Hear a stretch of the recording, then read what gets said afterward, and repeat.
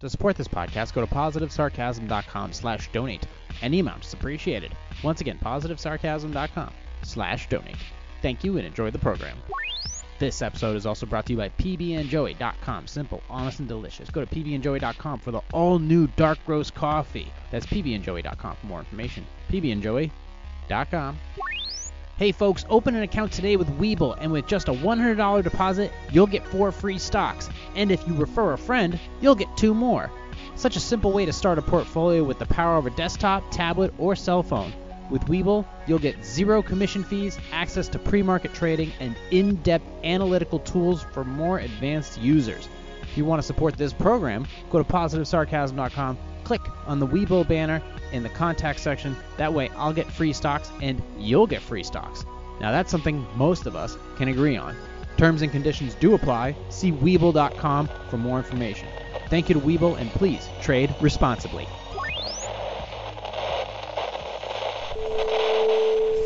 Bored housewives, so they're generally hitting the Moscato too because they need something sweet in their lives because their husband is sour. That ring on your finger? Some pygmy died digging that out of a hole for you to say I do and ruin some guy's like, look at that dude. He's got a hernia shaped like a bag of pretzels that he just ate. You're going to Thailand, you're going to smash some dude. Going over there for guy time, but it's not with his buddies. What does it say on the bottle? Well, if it says that on the bottle, why did you put it on your head? All these actors did was shut their mouths because they didn't want to be run out of Hollywood. Now a bad batch of Chinese food has you blowing insurance premiums on vitamin fucking D. Too much. That's what we're I going sound like for Bill here. Maher. Really, John? Really? We can't do this anymore, Auntie. I'll see you at the bar mitzvah. It's almost like it never existed, but it fucking did. So do me a favor. Go yourself.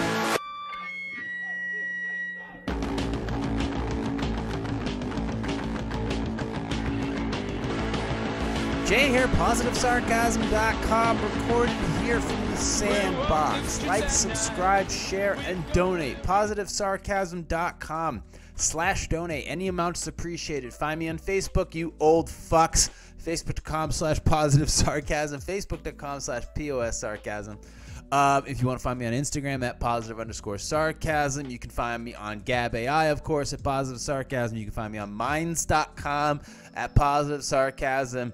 You can go web to my website and you can find all my cool stuff there. If you're looking for posing music because you're a bodybuilder and you're looking for that next cut of music that you need to get ready for your next show, go ahead and email me through my website or email me directly, positivesarcasm@outlook.com. I appreciate all the return competitors coming back to me. Thank you very much. I really, really appreciate you guys trusting me to do what you need to be done in a reasonable period of time. I love it. I love that I can still contribute to the competitive fitness community without having to step on stage. It's a lot of work, and I appreciate you guys trusting me. So thank you very much. Coffee, very much needed. I am very tired. Why? I don't know why. Well, I can't fucking sleep, man. I don't know what's up with me. I literally ordered like some of my supplements like 2 weeks ago, and they're stuck in Utah, and I don't know why. It's like I don't know. It's frustrating, but I guess if I can be stupid for at least one more week, hopefully this shit will show up. Otherwise, I'm going to have to be like, yo, what's the deal here? I ordered this for a specific amount of time, and it's been 2.5 years. I've lost 56 IQ points. Where's my alpha brain, bro? But besides that, things are okay. Wrapping up, like I said, I think I just talked about it in my music reaction channel at Positive Sarcasm Reaction. But we are about 30 days out from closing up shop here on this side of New Hampshire's beautiful seacoast as I transition for the next year to the north side of New Hampshire's beautiful seacoast. Now, what is the south side of New Hampshire's seacoast? That is Hampton Village District, Seabrook, and in the town of Hampton, and plus Exeter. That is the south side of New Hampshire's seacoast area. The north side includes Portsmouth, Rye, Newcastle, and Durham. So Northampton's kind of the middle of the road. So that will be my next area of occupation. So that's where I'll basically be heading towards, is that South Durham area, which is pretty awesome for me. Who knew that I had it in me to keep it going down here? So it's pretty cool. I'm looking forward to it. But a funny, as we do some housekeeping here, just to let you guys know what's going on. I was down here. Things are starting to open up, not because of the COVID thing, but more because hey, it's been like 20 degrees out. People are freezing. So the springtime shops are starting to open up. There's a chocolate place that sells like a bunch of fudge and stuff. They've been they just opened up shop. The casino's been year round. Wally's been year round. There's a Blink's fried dough is like a staple that's down here. It's just one of those things. And people turned out on Sunday to go there. And I had just gotten back from doing some other stuff. I was at the park up in Portsmouth. And it's fun. I'm just walking Chase and stuff like that. We're heading towards Blink's fried dough. So basically on one side you have this avenue which basically separates all the restaurants and food places and shops, and then on the other side you basically have the boardwalk which overlooks the beach. So we head towards Blink's fried dough. I'm walking. We're walking here, and everybody's hitting up Blink's fried dough, and you know they're waddling across the crosswalk to head to the other side to get to the beach. And there's people just kind of, you know, they're walking and they're talking, and they've got like a big piece of fried dough in a paper plate. That's all I can tell you, because that's all I kind of know. And I'm walking behind a bunch of people, and I'm walking behind particularly one woman with a piece of fried dough hanging by her side, a guy with a piece of fried dough, and I think a kid with a piece of fried dough, and then people behind me with fried dough. I'm paying attention to traffic because regardless of whether or not I'm walking with people, we don't have the best drivers here in the Seacoast area, including Massachusetts. So people don't really pay attention to crosswalks. So Chase is obviously, his nose is full blast. He's smelling all kinds of delicious food. His nose is up in the air. He's not paying attention to traffic either. And I'm looking at traffic. I'm looking left. I'm looking right. And then I cross. I don't know. These are these little moments in time that in your life that you don't expect it to ever happen in the first place, let alone for it to happen once. I get across the street. We're going to make a left at this little playground. I look down. Chase has a whole friggin' fried dough in his mouth. I don't know where he got it from. I just know my dog has a whole fried dough in his mouth. I don't know how he got it.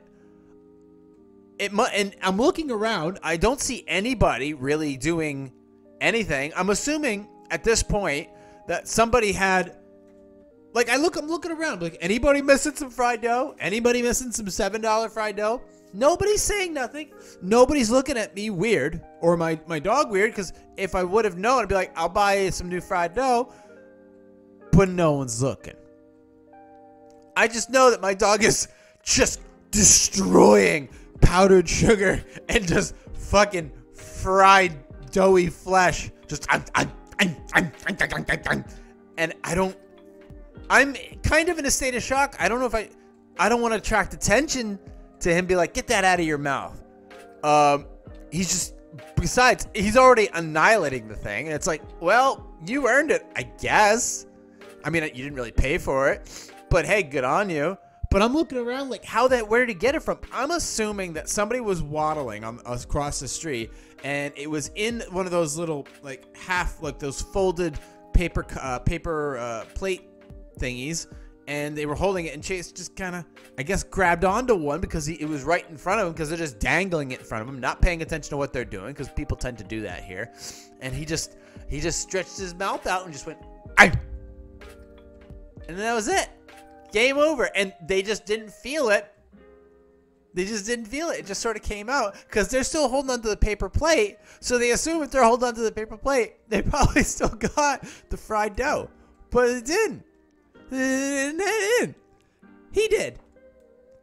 And I didn't see anybody. Just kept moving. I didn't hear anybody get upset. I just kept on moving. During his normal walk, moving on with my day. And he was happy, so I mean if my child's happy, I guess that's the most important thing. So we just moved on with our day. But the Blinks Fried Dough is open. A lot of the places that are supposed to be opening, they're opening up shortly. The fried chicken place is going to be open April 1st. So there's going to be a lot of movement down here in the Hampton Village. A lot.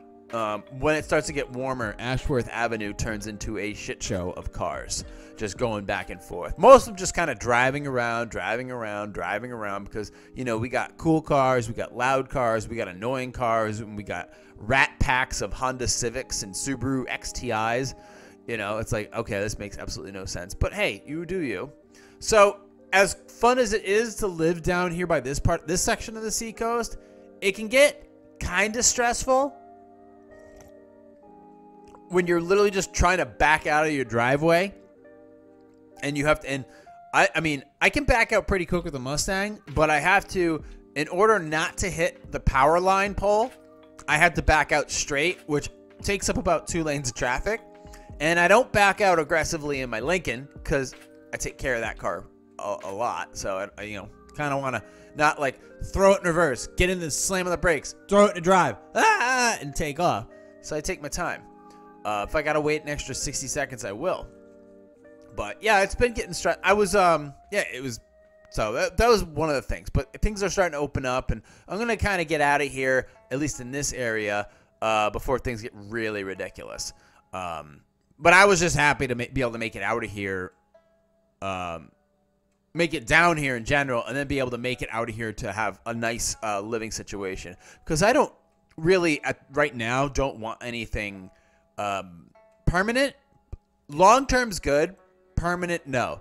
Because I want to be the master of what I want to do and where I want to go. And I don't want anybody telling me what to do. Nothing. I have to be able to cut ties in a moment's notice if I can. Or have take steps from 6 months to a year in planning my next steps. Just where I'm in a good position.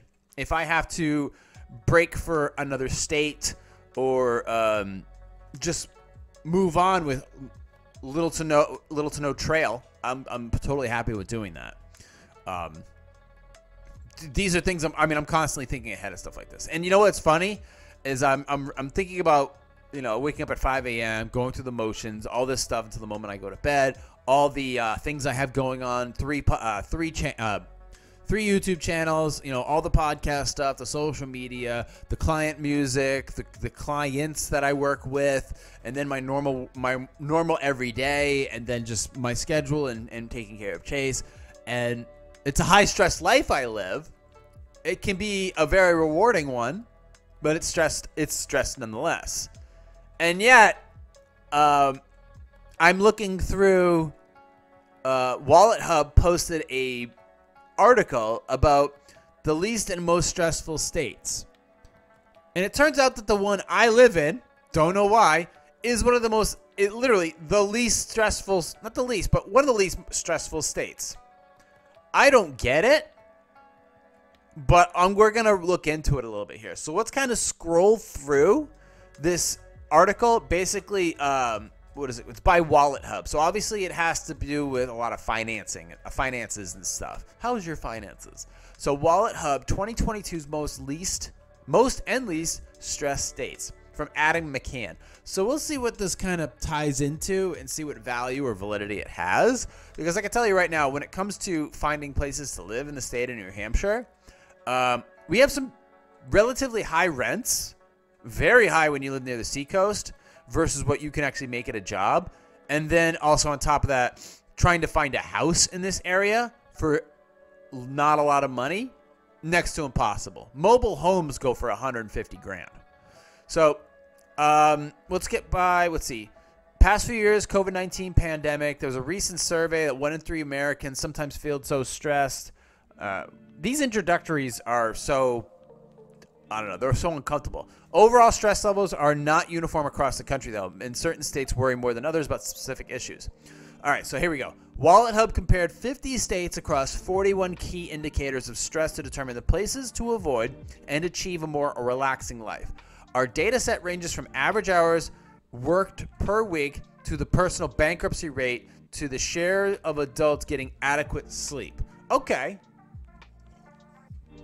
And they have a table of contents. So if you want to go check this out, you can type in wallethub.com/edu/most, and it should bring up that, or you can Google it, most stressful states at WalletHub, and it'll give you that information. So they have a table of contents, main findings, asking the experts, and methodology. Sorry, I bit my tongue like 3 times the past 4 days. I'm stressed. And experts and methodology, and the main findings. And it shows you like a big old map, and it ranks them 1 through 50. One of the most stressful states, Louisiana. One of the least stressful states is New Hampshire, ranked 46. Hawaii is ranked 45, even though they still have COVID protocols. Okay, fine. Minnesota, where everything is freezing cold, and that's another one. That's the least stressful. Nevada, okay, that doesn't make any sense. Oh, excuse me, that's Utah. Oh, that's Utah. No, Nevada's like number 2 most stressful states. All right, so let's see here. Where is New Hampshire? So 39 in, what are these categories? Work-related stress, money-related stress, family-related stress, health safety-related stress. And my state is on an average of 38.13. So 39th, 43rd, 36th, and 36th. Okay. With the exception, so notes number 1, most stress. With the exception of total score, all the columns in the table above depict the relative rank of the state, where rank number 1 represents the worst conditions for that metric category. Okay, yeah, we get it. All right, most average hours worked per week. Tied for first, Alaska, North Dakota, Texas, and Wyoming. Tied for 5th, Oklahoma, Louisiana, and South Dakota. Fewest average hours worked per week.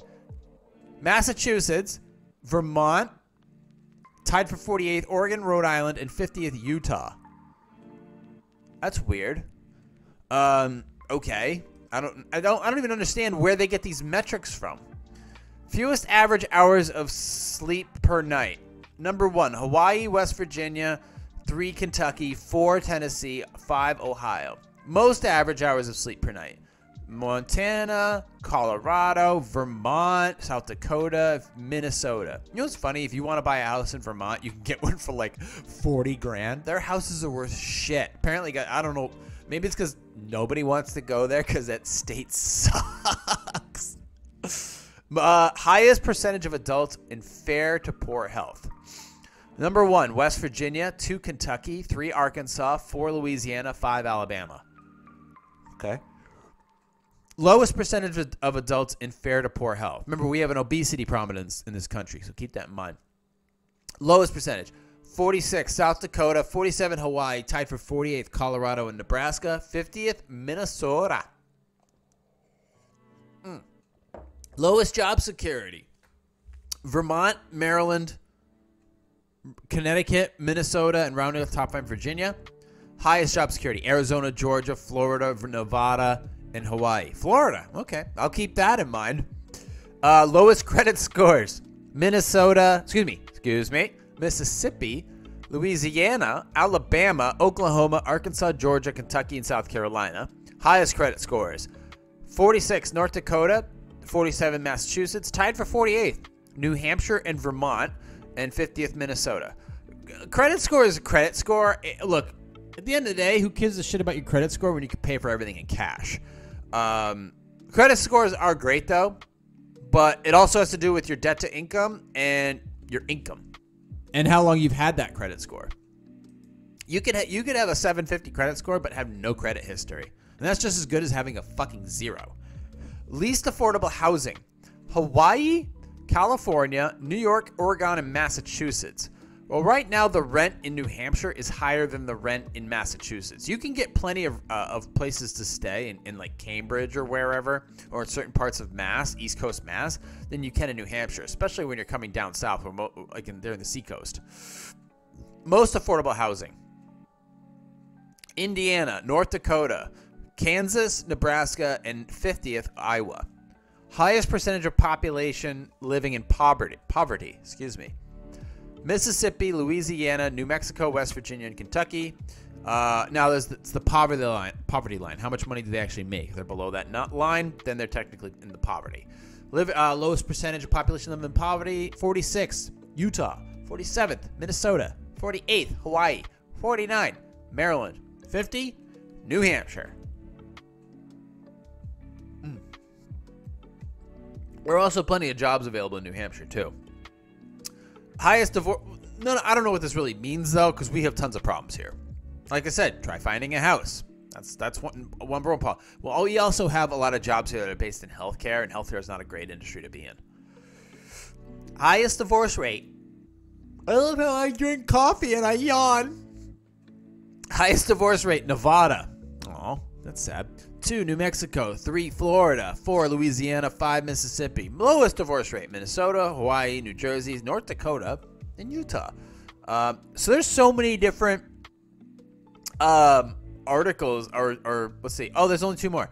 Highest crime rate per capita, Louisiana, New Mexico, Arkansas, Tennessee, South Carolina. Lowest crime rate per capita, Idaho, New Jersey, Vermont, New Hampshire, and Maine. So, okay. Psychologists per capita, the fewest. I'm not sure what that means. Louisiana, Mississippi, Oklahoma, Nevada, and Alabama. The most psychologists per capita, Montana, Delaware, Wisconsin, Rhode Island, and Massachusetts. So, for the best way, so here's some additional information they have here. Asking the experts. All right, well, let's see if these have any value. The best ways to cope with negative stressors. We turn to a panel of experts, they say. Quote, experts. You can read their bios and thoughts on the key questions below. What tips do you have for fighting stress without spending money? Okay. Tips for fighting stress without spending money. Going for walks. Working out. Hanging out with friends. Cleaning your house. Taking a nice hot shower. Doing yoga. Getting plenty of sleep. Being organized. These are things I have for having a low stress lifestyle. There's nothing worse than leaving a house that's in disarray, coming home to one that's in disarray. Taking care of your finances is also one for me. Working out is a huge one. A little bit in the morning, a little bit in the afternoon, changes everything. Also, my supplementation helps greatly. What steps can people take to reduce stress, stressing over finances? Like I said, take control of your finances. Stop unnecessary spending. Don't buy your coffee. Don't buy your lunch. Don't go out to eat all the time, or you don't really need to at all. Stop buying unnecessarily expensive clothing or shoes. These are other, look at your streaming platforms. How many do you have? Do you need any? Do you have cable? Do you need cable? All your additional monthly things that you have, whatever it is, like, do you need all these things coming in at monthly pay, all that shit? Like, every time you have a streaming platform or a cable bill or something like that, it's like, do I need all this shit? Do I really need all this stuff? Not necessarily. And this would be my thoughts regardless of inflation. Because you could put that money in the stock market in like a dividend-paying stock. Should insurance companies cover treatments to help reduce stress? No, but they should cover your gym membership. Health insurance companies should absolutely continue to give you gym benefits. So if you have a gym and you submit that stuff to there and that you're going there, not that you signed up for it, but that you're actually going there, then, or either way, that you have a gym membership, they should cover some of the costs. What tips do you have for patients trying to minimize their children's stress levels? Parents trying to minimize their children's stress levels. Well, pay attention to your fucking kids for one. Make sure they're not playing video games all the time. Make sure they're getting out and making actual friends.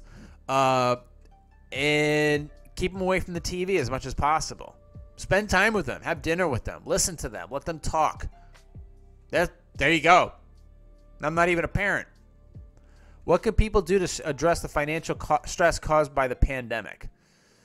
That's a tough one. That's a open-ended question. Did they lose their job? Did they have to spend a ton of money? Did they have medical expenses? Did they have to move? Did they have to buy a new house? Did they have to move out of state? Did they have loved ones that they had to take care of? It all depends. Addressing the financial stress caused by the pandemic. I mean, my financial stresses, I didn't have any. From the pandemic, I had none. None. I had financial stresses due to other things, but none of it was caused by the pandemic. I had a constant flow of income, so it was not an issue to me. So if you had a constant flow of income and you didn't take on any unnecessarily large debts, then what's the problem here? What are we talking about? So that being said, those are some of the key questions. And then they talked about, work-related stress, average hours per week. So they put all these key factors to kind of weigh these actual numbers out. And it's not really worth going through. But the data, at least, the Bureau of Labor Statistics, which is actually, for me, valid. I've used that in multiple arguments in the past. Center for Disease Control and Prevention. Okay, that one's kind of invalidated. The Investor Education Foundation, Council for Community and Economic Research, Administrative Offices of the United States Courts, TransUnion, which is a credit score place, Department of Housing. So they went to a bunch of different places to source out this information and gave each thing like a credit, like an actual value to each state, depending upon work hours, money-related stress, family-related stress, health and safety-related stress.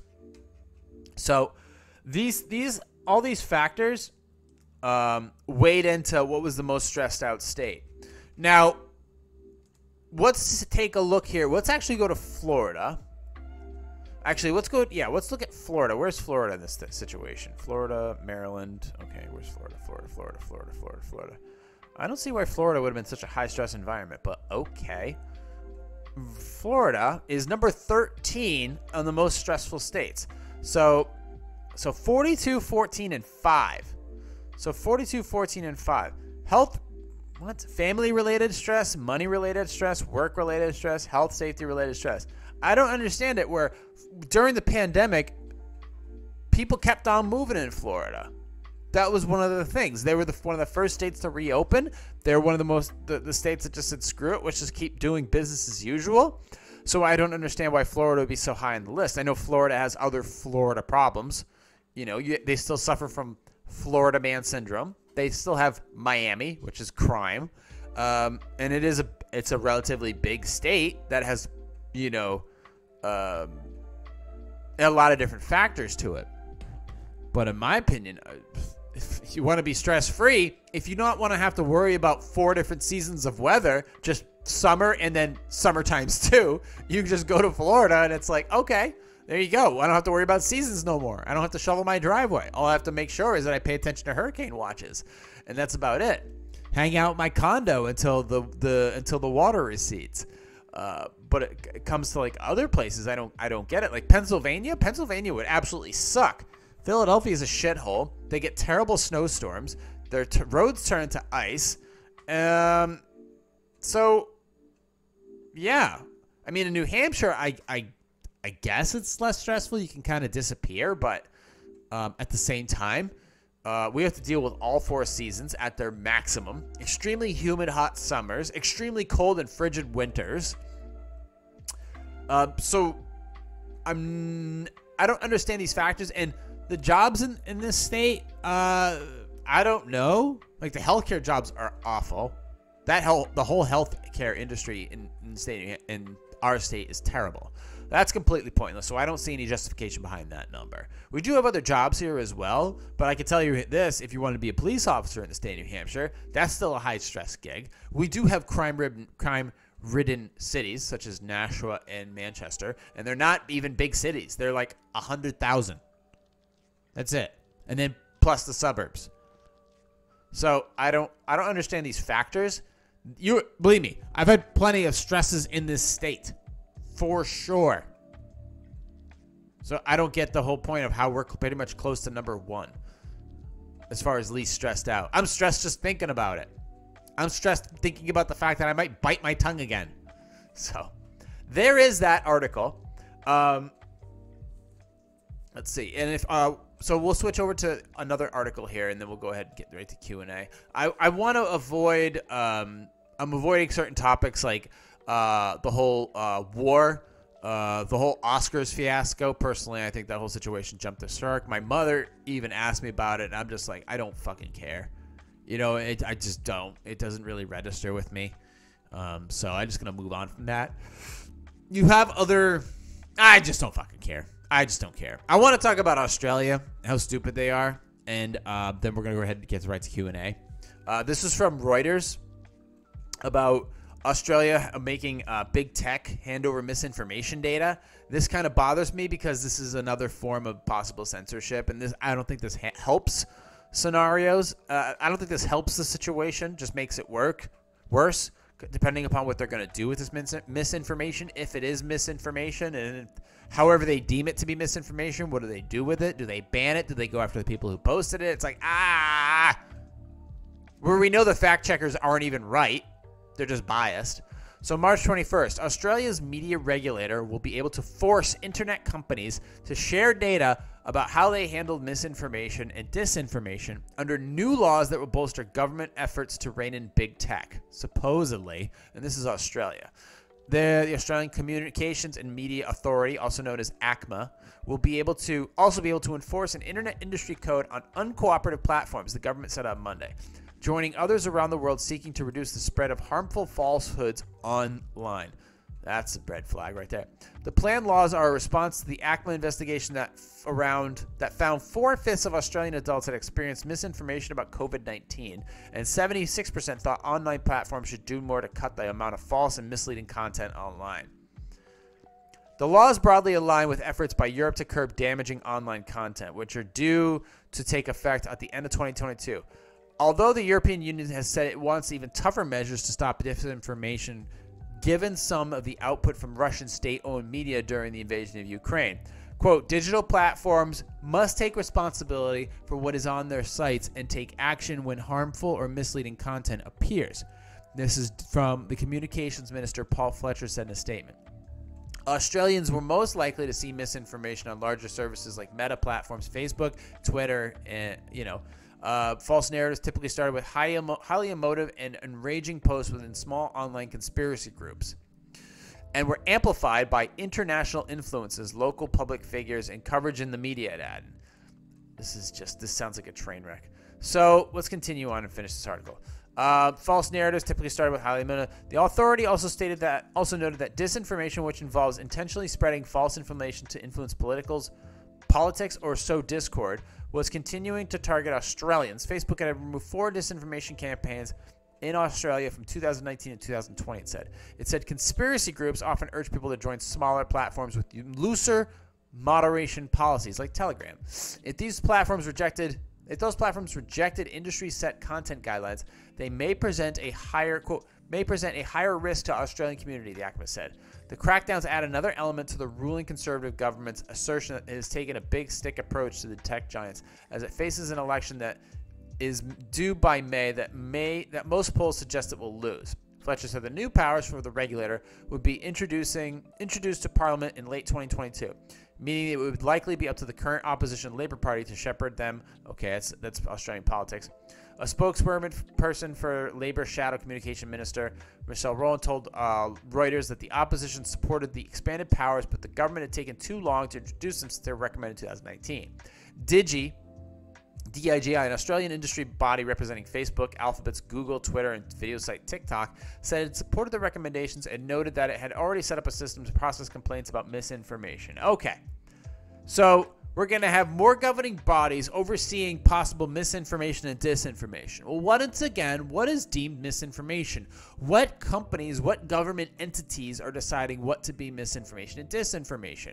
We had multiple misinformation campaigns against ivermectin. We had multiple misinformations against the COVID narrative about where it was actually created in the lab leak theory, the masking thing, whether or not they worked or didn't, and just multiple other things, and including the war in Ukraine.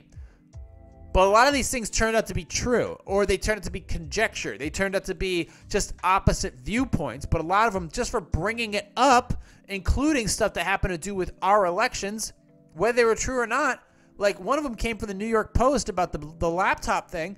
They fucking killed that post. So this seems like another form of government overreach and control about tech companies that already have a form of their own control. So it's control on top of control. All this is doing is giving these social media companies more power to censor what they see fit. This isn't even a double-edged sword. I don't even know what kind of sword this is. All I know is this is just going to crush any counter narrative And it's only going to make people like Joe Rogan more powerful.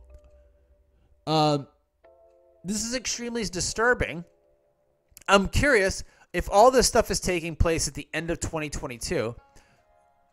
What steps are going to be taken to ban or filter or censor content that is currently out there from 2 months ago, 3 weeks ago, 6 years ago, 10 years ago?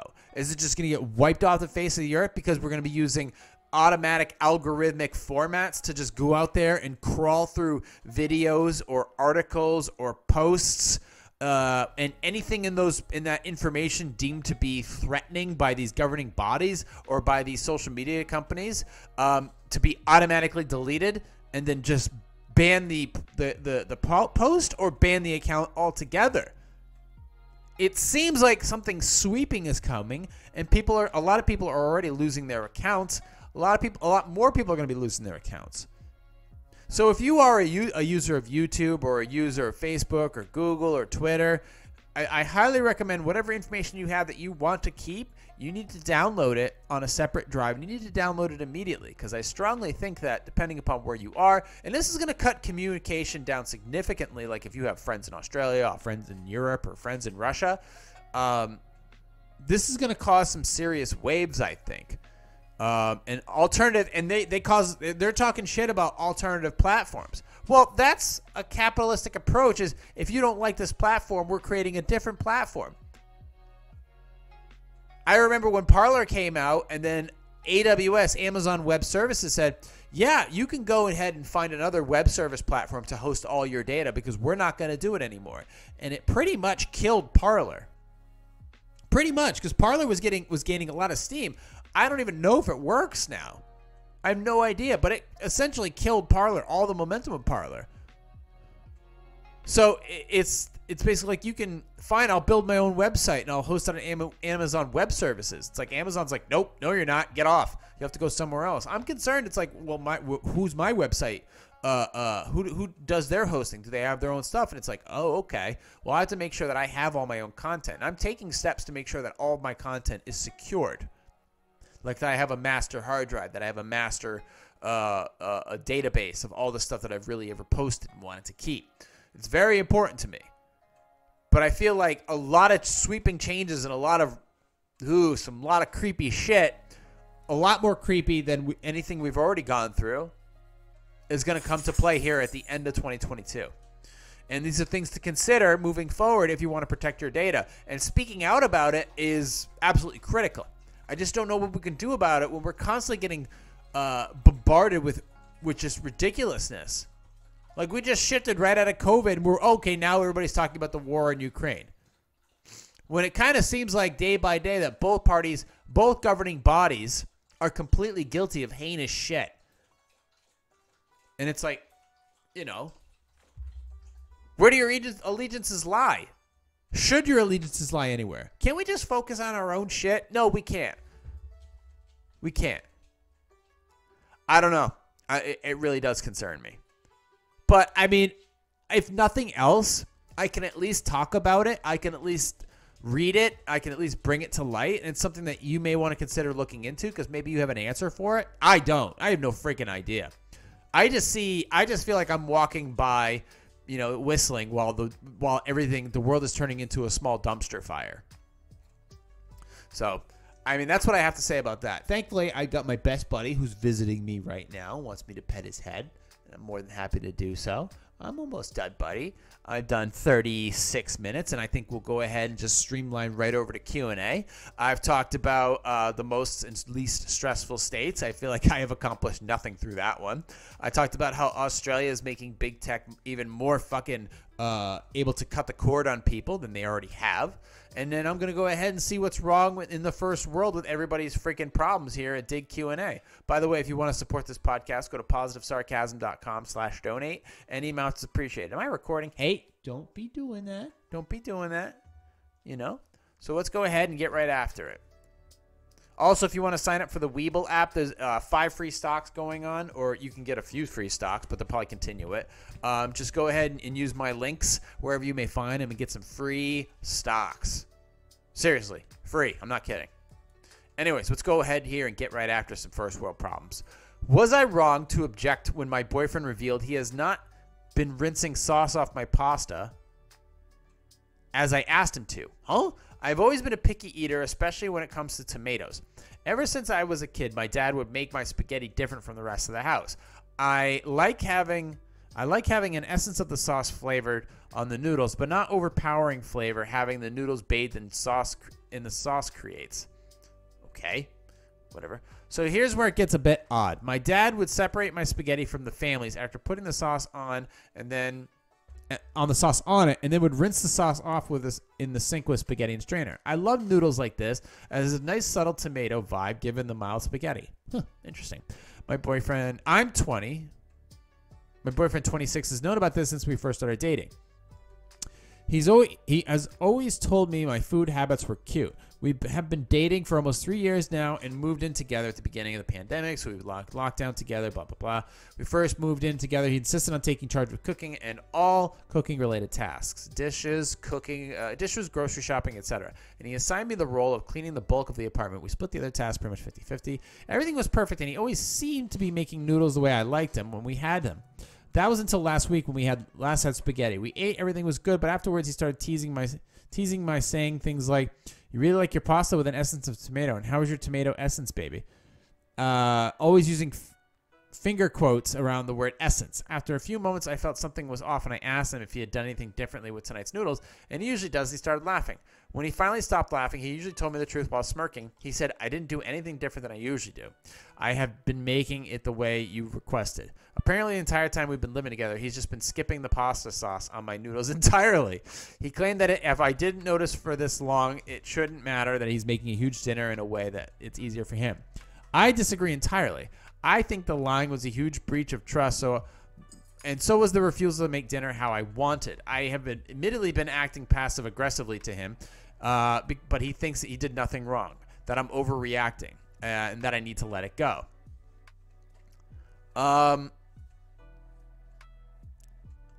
If you didn't notice that the pasta wasn't even there, if you didn't even notice this subtle hint, you didn't even notice, it's like, okay. This is mild. Look, this is mild stuff. Take it from me. There are far worse things to flip your shit about. If he's willing to make dinner for you and all that other stuff and has been reasonably amicable, and if this is the only thing he's been kind of, keeping on the side, don't, what are you doing? I think you're freaking out over something that quite possibly has something to do with your childhood with your dad. I think this is what it kind of stems from. And the passive aggressive thing is not a good thing to do. I mean, you're really gonna ruin a relationship because he decided not to put any pasta sauce on your noodles and you didn't even notice the difference. Yeah, you need to get over yourself. You really do. Let's move on to the next topic. Was it normal for my boss to accuse me of screwing him over when I got COVID and needed to take some sick days? 3 years ago, I was hired at my current company, to do office/admin billing stuff. At the time, there were 3 employees, a very small local branch of a large international company. When I came on, they quickly discovered that I was able to handle a higher workload than my predecessor and had me trained so I could do all functions of every job in our office. Long story short, I can and have run the office completely on my own. Nobody else in the office, including my manager, can say that. Okay, cool. A year later, COVID hit, upended everything. We downsized from 3 employees to 2. Much higher workload than we previously. I was alone most of the time at the office, holding down the fort while everyone else is home. Then 2021 happened and caused even more issues. Our parent office, 3.5 hours away in another state, lost most of their employees in an important department. So management asked me to travel to that office and help with the workload every other week for several months in addition to my existing workload. Then I was asked not only to take on their workload, but to train new employees. So I did. At the time, I was not given a raise nor anything in any way of additional compensation for all the extra work I was doing. It was just vague promises of a raise come later on. They eventually did give me a promotion, but I was not promoted to the level I was told I would be. So that was additionally frustrating. They framed it as a management can't promote you too high too quickly or there will be nowhere for you to go in a few years. They called me a few weeks ago and asked me to travel to them again and to train more new hires. I went without question or hesitation. I contracted COVID on that trip, and 2 days after returning home, I was sick. I found out that I was positive on Saturday and immediately texted my boss to let him know. I got no response from him at all. I texted my other boss in the head office the next day to let them know as well, because I was afraid they might have been exposed. And because I had told them I would assist with one of their employees' vacations that week, all I got was a response from that manager was wow. The next morning, Monday, my boss called me like he usually does, seemingly thinking I was going to be working as usual. I told him no, I had COVID, I couldn't work. HR called me and I sent them my positive test, and again, thought that was the end of it. 2 days later, I got an angry text from my boss asking if my computer was broken and why I wasn't working. I was shocked and I told him no, I have COVID, I'm home and sick. He responded that I was screwing him over and he couldn't believe me. He did the same thing, texted me on and off for me working and not working, and then I asked him why I was acting like this and stated that I was sick. He called me to personally tell me I was fucking him over. I hung up in tears and called HR. I told them an abbreviated version of what happened, and she told me that management was disappointed in me and that I had left them hanging by not working.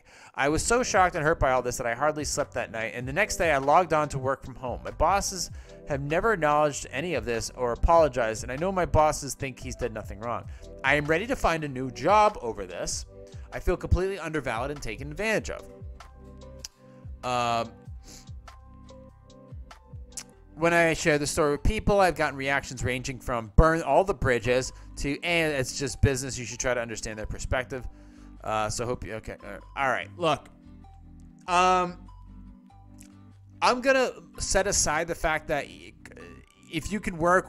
I don't care about COVID. I don't give a shit. My opinion is suffer through it. But if you're sick and you feel like you can stay home, and that's one thing, and you worked your ass off for for 2 different places while they were not at the office. You were doing all this training. You weren't promoted. You weren't compensated. You were fed a false narrative with bullshit excuses. And now they're treating you like garbage after everything you did for them. Well, when you say you're ready to find a new job, yeah, you should have already been doing this. Like, you need to find a new job immediately and leave.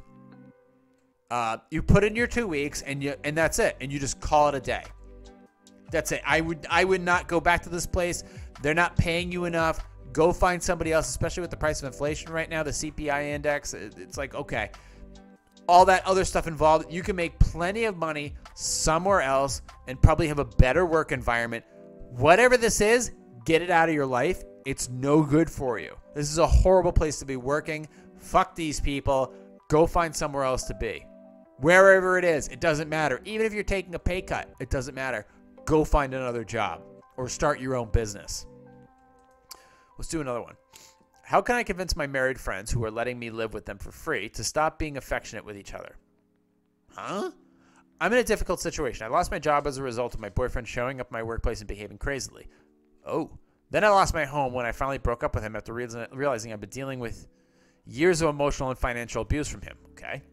My friends, a married couple, have been lifesavers and invited me to stay in their spare room while I get back on my feet. I want to be clear that I am incredibly grateful to them. However, I am starting to lose my mind living with them, and they need advice on how to cope until I get new work and can get out of here.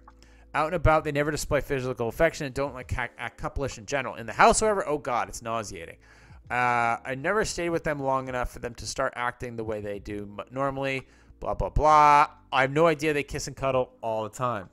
Call each other cutesy nicknames, doll sweetness, and have a dozen stupid rituals. For example, Charlotte always cooks a huge breakfast for Jane on Saturday, prepares some over-the-top romantic meals for them on Sunday, complete with candles. They buy each other flowers. So often the place looks like a greenhouse. Compliment each other multiple times a day. You look gorgeous. You look so hot in that.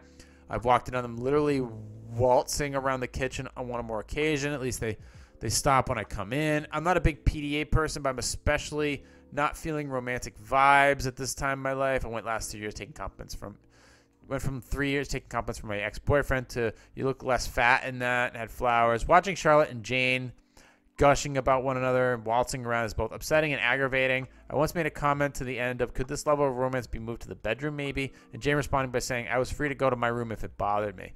When I mentioned to Charlotte, who's closer than Jane, it's hard for me being an intense couple. She was more understanding and dialed things back for a few days. Then Valentine's Day came, well, and you can imagine everything reset. The last time I snapped and made what I'll admit an unproductive comment, feeling like a rom-com, Jane basically called me homophobic for telling a gay couple to dial back their affection to my comfort. I defended myself by feeling, okay. She dealt with a lot of homophobia. Look, you are in somebody else's home due to their good graces and willing to let you in. That's number one. Are you homophobic? No, you're in a state of you don't want to see another couple. I get this right now. I totally get it. In a situation where seeing other people being romantically involved with one another, with one another, is traumatic for you. I get that, but beggars can't be choosers, and you are basically alive and under a roof because somebody else was kind enough to let you stay there. So you're going to have to deal with this shit and not say a goddamn thing and be thankful that they let you live there for the time being. And that means you just need to work harder at finding a gig and finding a place to live that doesn't have them. So I wouldn't bring it up because it's just going to make things more difficult. And look, if they're happy and they get along and they're doing, why do you want to ruin a good thing? They're apparently getting along, so why don't you just leave it alone? You don't need to make shit worse for other people. You have any idea like the divorce rates in this country right now? If two people are actually happy and spending a lot of time with each other and being appreciative of one another and stuff like that, who are you to fucking open your mouth? I mean, at this point, you need to go find a place to live, go reset your head, and get to work. But leave them alone. They're not doing anything wrong. If anything, they're doing everything right. Let's do one more. Should I tell my former friend whose wedding I skipped, even though she helped me a lot with my wedding, that I miss her? My former best friend, Annie, was my maid of honor when I got married about 20 years ago. I did a lot to make that wedding a success. When Annie got married 12 years later, I had 2 young children, couldn't be involved, as she had been involved in my wedding. Since her wedding was child-free, no children younger than 12, and babysitters were scarce, in the end we couldn't be there. I asked Annie to consider a more child-friendly wedding. She took offense and pointed out that my own wedding had been child-free. I tried to explain the difference. Most of our weddings now had child younger than 10, blah, blah, blah. She couldn't see the reason and froze out 3 of us who missed her wedding after she'd done so much for us. And I admit she did a lot through showers, ran errands, made centerpieces, decorated receptions, the works. Our friendship didn't really survive her hurt feelings. And other than social media, we don't interact these days. I miss her and I'd like to renew our friendship. Where do we even start? Can I just say I miss her and go from there without rehashing the past? Well, you can say you miss her and see where it goes from there. Don't rehash the past. Look, I have this philosophy. The wedding is all about the bride and the groom, in my opinion. So if the bride and the groom set a standard for who they want at their wedding and who they don't want at their wedding, and they set an age limit, that's the end of it. So if they don't want children there, they don't want children there. End the discussion. It may suck for you, but it's their wedding. They're spending all this time, all this money, all this preparation to commit to each other and celebrate this moment and invite people there to celebrate it. It's just your job to go find babysitters and work on this. That's it. But the wedding is all about the bride and the groom. I'll always believe that. And there's no negotiation there. It's their moment. They should be able to have fun and enjoy it and celebrate it because that shit's expensive. So there's no discussion there for me. But saying that you want to say you miss her because you do, well, call her. Call them, say you miss them, and I feel like I said some stupid shit that, split up our relationship, and we shouldn't have done that. I shouldn't have done that. I shouldn't have brought it up. Take that approach, because you may not be right. I don't think you're right. I think you're right by saying you miss them and you want to rekindle things. I think that'd be a good idea. That's a good way to start. Just, hey, I miss you, blah, blah, blah. If they don't respond, they just tell you to fuck off or whatever like that. Well, you're going to have to accept things for what they are. Don't try to force things. Just be honest. And don't do it via text. Try like a phone call. Texts they don't convey anything. They don't. So don't even try it. Don't. And if you don't get a response, if you leave a voicemail or whatever, then there is a strong possibility you actually really did fuck up. And there's a lot more that you need to do in order to make things right. At some degree, but not all degrees. So that being said, definitely start with saying it, you missed them. And you want to kind of see where if you can make some things work. But when it comes to weddings, it's the bride and the groom's day. So if they don't want kids there, they don't want kids there. That's the end of it. That being said, we are at 53 minutes. Time to close up shop on this beautiful Thursday evening. Is it Thursday? No, it's Wednesday. I'm recording this a couple days early. Hopefully the world doesn't fall apart like then. But I didn't really talk about anything controversial. Well, I talked about controversial things, but not like things that could change in like the next 10 minutes. So thank God for that. In the meantime, you can find me on the social medias. Just have any questions, concerns, comments. You can email me directly through my website, or you can go directly. You can just email me directly, positivesarcasm@outlook.com. Throw in a good subject line there. I'll absolutely get to it. Posing music for competitive fitness, get people, client work, anything. Feel free to hit me up. Check me out through my social medias. Check out my other channels, Positive Sarcasm, the original, the podcast channel, and Positive Sarcasm Reactions. That's been doing quite well. You can find the audio version of this podcast anywhere where podcasts are available. Anywhere, including Spotify, iHeartRadio, TuneIn, Podcast Addict. And then video versions, Facebook.com/POS Sarcasm, YouTube, Positive Sarcasm Podcast, and on Rumble. In the meantime, thank you for listening, watching, and subscribing. I'm going to go bite my tongue now again for the 10th time today. And I'll talk to you all next week. Recorded here from the sandbox. Where's that freaking button? There it is. This has been a Positive Sarcasm presentation.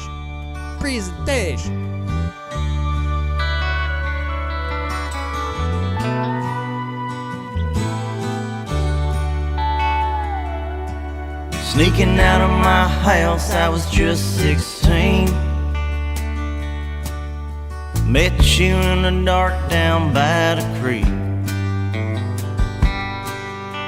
We messed around until we got cold feet. Summers in Kentucky, they were hard to beat.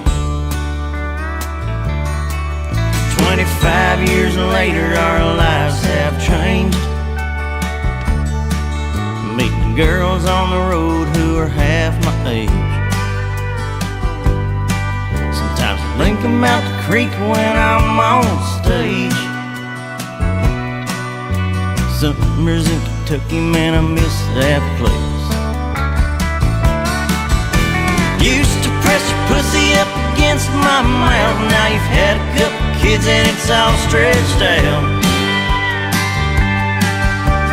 Starting to think we could figure it out. Summers in Kentucky wanna be bagging out.